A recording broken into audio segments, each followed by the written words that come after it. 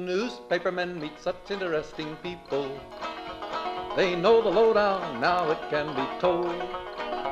I'll tell you quite reliably off the record about some charming people I have known.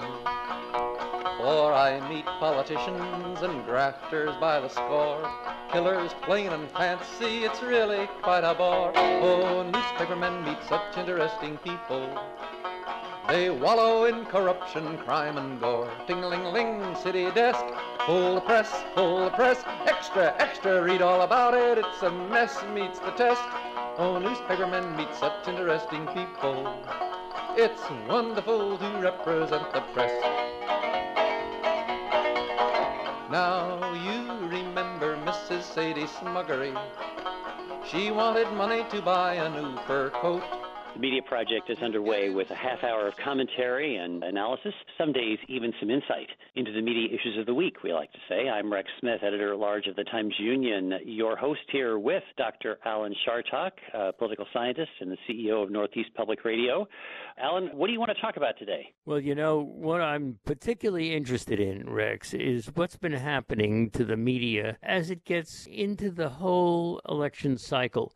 So, for example, I was thinking quite a while now that CNN, when it started out, was being very careful. They never wanted to call the president a liar. They never wanted to call him up short. Now it's just open warfare, it seems to me. So I'd love to talk about how partisan or split the media has become. We will get into that. That's a good thing. Rosemary Armao is here, investigative journalist, editor, professor. Rosemary, what are you up for today?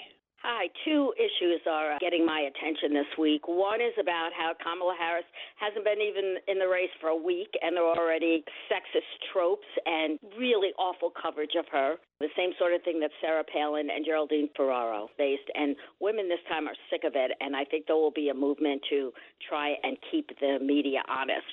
And the second thing is Belarus, where a longtime dictator stole an election. He rigged the election.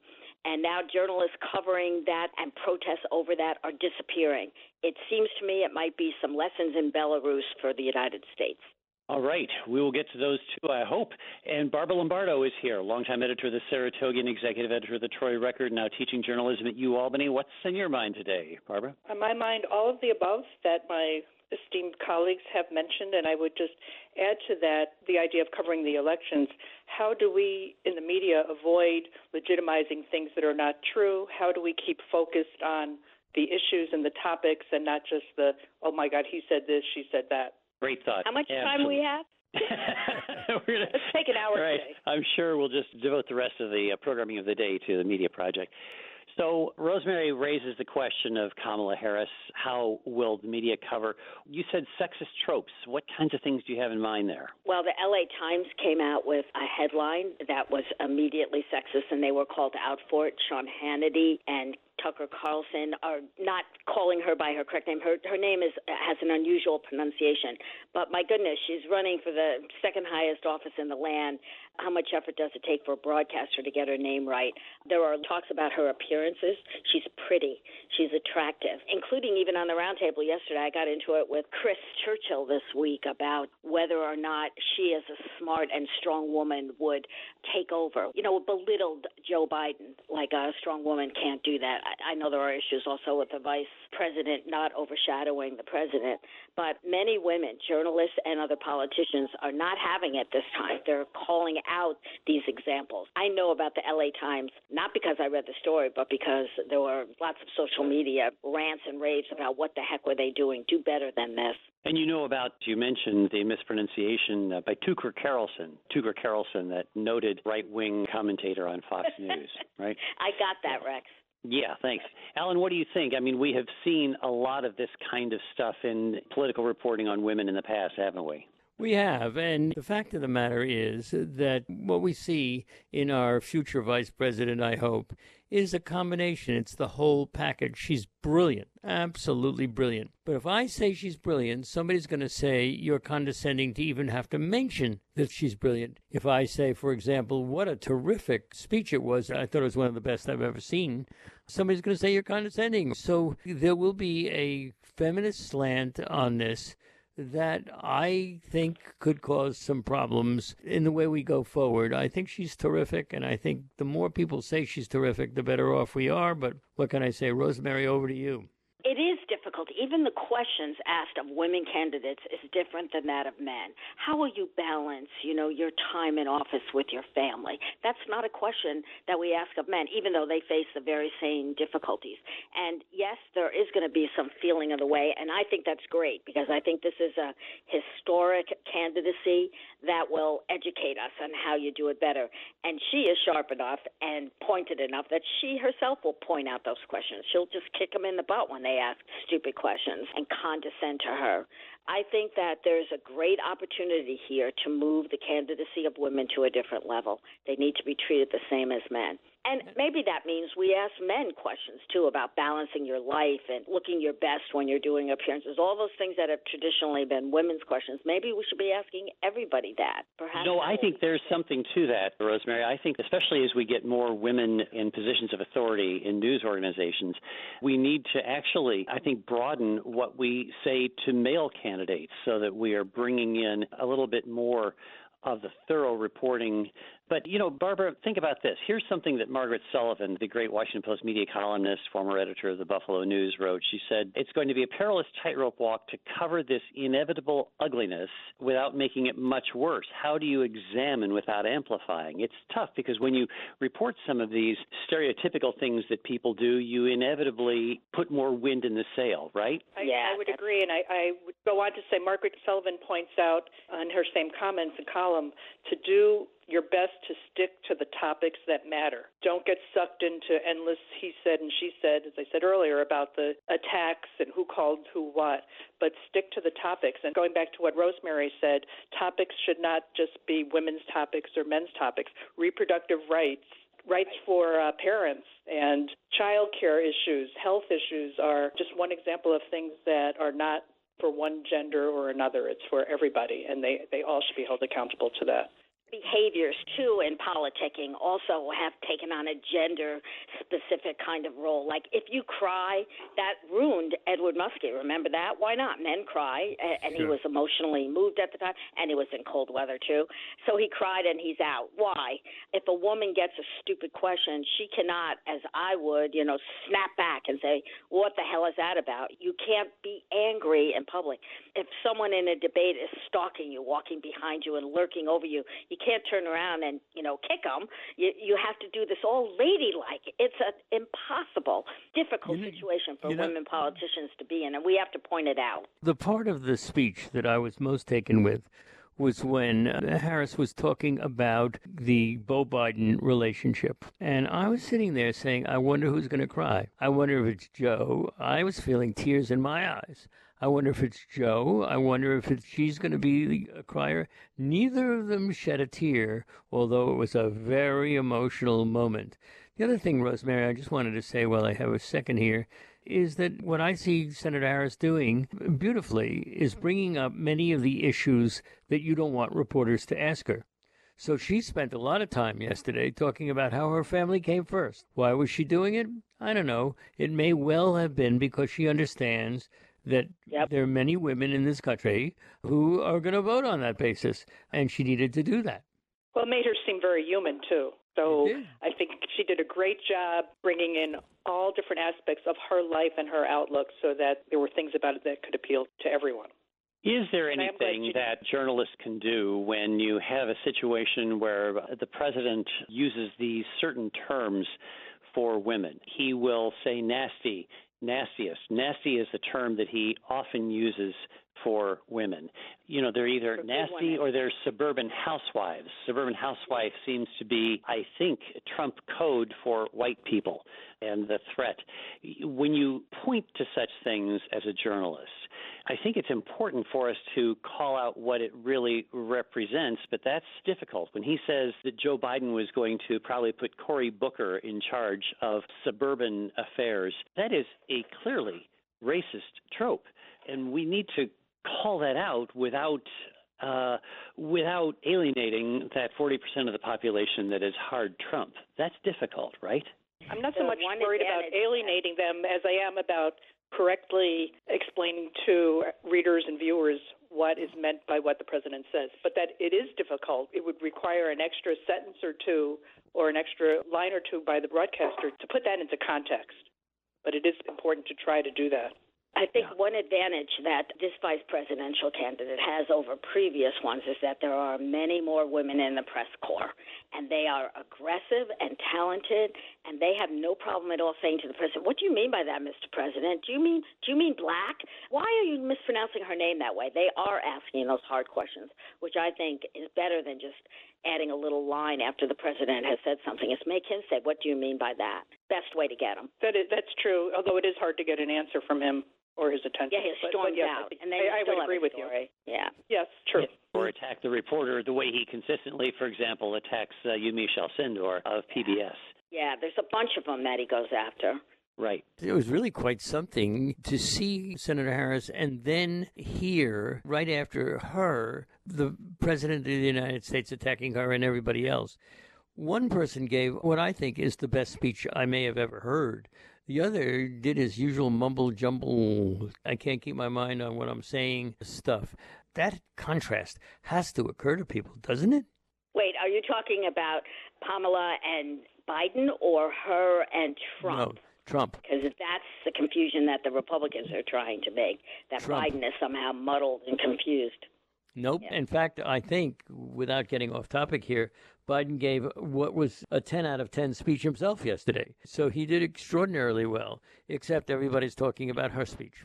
Okay, so that's our first analysis of the ticket. Let's move on to another topic that we promised to pick up. Actually, let's just take a little overseas trip here. Belarus. What was that, Rosemary, that you wanted to talk about with the context of Belarus? Lukashenko, who has been a Soviet-style dictator for decades now, ran against a woman. Interestingly, there's so many parallels I see with the United States.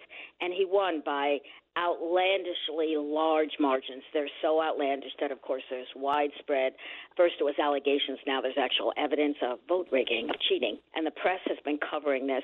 Very difficult to be an investigative reporter in Belarus. I've worked with journalists that I have trained in Minsk, and they have come out with stories supporting what has turned into huge street protests against the stealing of this election. And now something like 20 journalists have disappeared. They have just been taken from their homes and offices. No one knows exactly where they are. They're not in contact with their family, and they're being punished. Some have been beaten. We don't know exactly what's happened to all of them, but they're all in danger, and they're being punished for doing their jobs. And I just see such a worrisome parallel with the United States. It's so easy for that to happen in a supposedly civilized country where feelings run high and there's so much at stake. You know, it's happening around the world as well, not perhaps with the brutality that we're seeing just now in Belarus, but look at what's happening in Hong Kong. Hong Kong's press freedom is hanging by a thread. The arrests of Jimmy Lai, who runs Apple Daily, the cops marching into that big newsroom, Apple Daily in Hong Kong. There was a time, of course, when the United States government would have stood up for that, would have said to the Chinese government, there will be hell to pay for this attack on free expression. But we as an American government don't have that credibility anymore because the attacks that the President of the United States mounts on pro-democracy media. And so I think we're just going to see more of this repression all around the world. In fact, Rex, that's a very good point because I've been watching the president, as difficult as it is for me, and he quite frequently will say something about your terrible network or your terrible people. In other words, you know, he is maybe one step behind the Belarus guy, but the fact is that he is identifying his enemies in the press corps publicly. He believes that the press is bad and the enemy of not the people, but of government as he wants to do it. And so he is on the side of Lukashenko and the mainland Chinese who are punishing outspoken, independent, free coverage by reporters. They are in danger. The public doesn't seem to be on the side of reporters either. Go ahead, Barbara. Well, the president has helped with his enemy of the people and singling people out to give credibility to what has been for decades. People have looked askance at the media, but now they do it with pride. I wanted to recommend, I heard an interview on WAMC recently with Maria Ressa on her new documentary, 1,000 Cuts, about her online paper Rappler and how they are standing up to government pressure in the Philippines. One more example of how just media quash. She's facing a lot of charges for breaking the cyber security law in Philippines, which seems designed to right, baloney, all baloney. Yep. So, this repression of the media in the United States is coming, as we've often pointed out, against the backdrop of very tough financial realities as a result of the digital revolution, record consolidation, mergers of journalism outlets. And this is going on, and what it is doing is it's leaving a lot of communities absolutely without coverage. Communities that for a century have had their own local newspapers suddenly are gone, and you have newspapers trying to cover communities 100 miles apart. And, there are efforts to try to help that. Alan, you noted one that was spotlighted in your community recently, some legislation on the federal level that might support local media, right? That's right, Rex. Of course, the President of the United States is not going to sign any bill that helps the press stay alive. That's my view. But it may well pass if Biden becomes the president and the Senate becomes Democratic. Nevertheless, there is still the question as to whether or not the federal government should be injecting funds into newspapers in the same way that questions have been raised before you even open your mouth, Rex, about the federal government giving money to public radio stations. In other words, at what point does the government who gives money say, okay, because you've been misbehaving, we're yanking our subsidies or our tax breaks that we're giving to you from you? It's a dangerous and slippery slope, I think. So that's a question, yes. What Alan's referring to is a piece of legislation that has been introduced, not by senior legislators, and as you point out, it's not really going to happen anytime soon with this president, but legislation that would provide tax breaks for local media. There was an editorial in Alan's local newspaper, the Berkshire Eagle in Massachusetts, that supports this. And so you're saying, Alan, that it's a bad idea to do this because in the same way that public broadcasting is always at risk of having their funding yanked, we shouldn't get into it because of that, because this might put the media in the crosshairs of government, right? Well, in a rare example, Rex, of your putting words in my mouth, I didn't express support of it. I just say there is going to be a lot of debate on this matter. For example, as I've opined before, our news media is largely privately owned. You've made that point yourself about the Hearst. When I said, well, tell me how much you make, and you say, well, no, this is a private company. Well, the real question is, are we going to then hold newspapers responsible in some way if we say, all right, the government is going to funnel money into your news operation. Now, what do you owe back in terms of transparency and other things? It's a very interesting question to me. We do know, as you pointed out quite correctly, newspapers are closing up all over the place. I think it's Wyoming that's not going to have a newspaper. Right. So if we're to save the old-style newspaper, something's got to be done.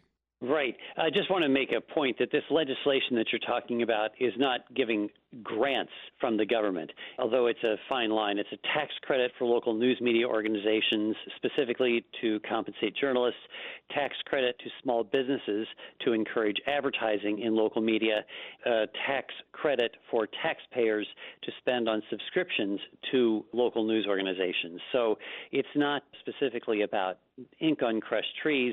It's not grants, but this is a piece of legislation introduced by a Republican congressman from Washington State, Dan Newhouse, and a Democratic congresswoman from Arizona, Ann Kirkpatrick. Just an interesting piece of legislation. But as you point out, not going anywhere in the Trump era. Well, not to get too far into this, if you're going to do it, then you better be sure that there's going to be a public responsibility coming back from the newspapers to the public. And as I pointed out just a few seconds ago, we should know how much profit people are making when we make these assertions that they need the help. Okay, we need to know. True. That is certainly the case with public broadcasting. I mean, you have to publish all of the data about how much you're paid and how much money comes in from where and what the sources of the revenue are. That is available to anyone who wants to pull the IRS forms about all the public media outlets because of the tax breaks that public broadcasting gets, right? That's right. That's exactly right. Did I fool you when I said that's exactly right? Never know what to do about that.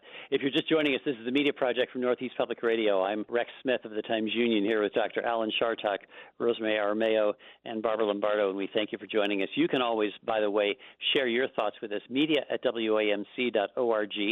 media@wamc.org is how you interact with us, and we're always happy to hear your point of view. One more thing, if I may, on that. Yes, sir. This public radio idea. There are, I'll get into trouble for this, but there are certainly public radio stations that keep shut, as my old math teacher, Mrs. Wick, used to say. They keep shut because they're afraid. They're afraid of the government. The radio station that this emanates from has, I think, been fairly courageous in that. And there have been times people have said to us in the media themselves, don't do that. You're putting yourselves at risk for doing it, and you're putting all of us at risk for doing that. So it is something that is very real, and I think we have to worry about what happens when government gets involved in funding, one way or the other, through tax breaks or anything else, media. Barbara, you were going to say something before? I was going to suggest that people read an article by the Poynter Institute about the newspapers that are closing, but also they list from around the country. There's several from the Midwest news organizations. They may not all be print publications, but ones that almost closed and were surviving. And I'm going to look up more to learn more about the little groups that have been either buying these or helping these. One in Indiana, their provider that hosts their website, it's an online publication. Their online provider redesigned their website at a substantially lower cost package and made it more feasible for them to be able to continue. But there was a hopeful note at the end of this otherwise depressing article where they actually list newspaper by newspaper or news organization by news organization and how they're doing. Unlike the Daily News, which suddenly has no home to call its own. You know, this is a remarkable development that I think is worth bringing up. Some major newsrooms have just announced that they are closing altogether. That is, Tribune Publishing Company, which owns a number of papers around the country, they're closing the newsrooms of the New York Daily News, the Orlando Sentinel. You need to state that differently, Rex. You need to say they are continuing to publish but are closing their physical newsrooms. Exactly. It's not that the New York Daily News is going out of business or the Orlando Sentinel, but thinking of real estate in light of health and economic conditions related to the coronavirus, even the Capital Gazette in Annapolis, Maryland, which had the 5 staff members killed by a gunman in 2018. This is remarkable. Rosemary, think about this from your experience in newsrooms. What is the impact of having people working together in a place versus working remote? I would think that the loss of newsrooms could be a significant loss of journalistic capacity. It is a loss to those of us, like all of us here, who are dinosaurs and love newsrooms. It's a bohemian, exciting, just a great atmosphere. You bounce off ideas, and it's fabulous. But the truth is you don't need it. I've worked overseas for years now without a physical newsroom or a very limited physical newsroom where we'd have a few meetings. But reporters are sprung all over they're spread out all over the continent, actually, and they communicate with each other via electronics. And I think that's the wave of the future, and I don't think you lose anything with that. I'd rather the money that goes into physical plant upkeep go into reporter salaries and hire more of them. I think that oversimplifies it a little bit. Besides the camaraderie, you learn at a small paper like the Saratogian, especially, and at the New York Times, you are learning and bouncing things off of other people. You're having other people read what you're doing, which can be done remotely, but is it going to be done remotely? And beyond that, where are these journalists supposed to be working out of? Are they suddenly supposed to be only paying to work out of their own home? If they're out covering something, where are they supposed to land to be able to file stories? One thing is for sure, and that is the coronavirus, and I think Rosemary's point is extremely well taken, has gotten us to the point where an awful lot of people are working from their homes and their home computers, and I don't think we're going to turn around and go back the other way. No, I don't think so either. And we're learning, we're trying to teach people. Barbara, you and I are trying to teach students without a physical meeting place anymore. Whether it's the best way has not been determined yet, but it certainly is the wave of the future, and journalists can continue to function this way, long distance, remotely. One of the factors of COVID-19 that's really causing a problem, though, is that because of the sickness, a lot of reporters aren't actually going out on stories. They're having to do it by telephone. Even if the change to working remotely, working from home, working from your car continues, there will come a time, I hope, when reporters will not be doing so much work by telephone. I do think that damages the journalism that we're trying to do, and we'll look forward to COVID-19 being past us so that we can get back onto that horse. We're out of time. The Media Project is a half hour of commentary and analysis, and we hope that you've gotten some insights, and we'll come back to some of these topics we didn't get to. Alan Chartock has been here, Rosemary Armao, Barbara Lombardo. Thanks to our producer, David Gosina, and we thank you, our listeners. I'm Rex Smith from the Times-Union. Join us again next week for the Media Project. She employed skullduggery. She up and cut her husband's only throat. She chopped him into fragments. She stuffed him in a trunk. She shipped it all back yonder to her uncle in Podunk. Now newspapermen meet such interesting people. It must have startled poor old Sadie's unc. Ting-a-ling-a-ling, city desk. Hold the press, extra, extra, read all about it. It's a mess, meets the test. Oh, newspapermen meet such interesting people. Like the richest girl who could not bake a cake. Ting-a-ling, ting-a-ling, ling-a-ling-a-ling. Now newspapermen are such interesting people. They used to work like hell just for... The Media Project is a production of WAMC Northeast Public Radio. Alan Chartock is CEO of WAMC, Professor Emeritus at the State University of New York, commentator, columnist, and author. Rex Smith is Editor-at-Large of the Times-Union. Barbara Lombardo is a journalism professor at the University at Albany and former executive editor of the Saratogian and the Troy Record. And Rosemary Armao is an investigative journalist and former chair of the Department of Journalism at the University at Albany. You can listen to our podcast, The Media Project, anytime at WAMC.org, or just download the WAMC app for your iPhone or Android at the Play Store today. Thanks for listening. Now publishers are such interesting people. Their policy's an acrobatic thing.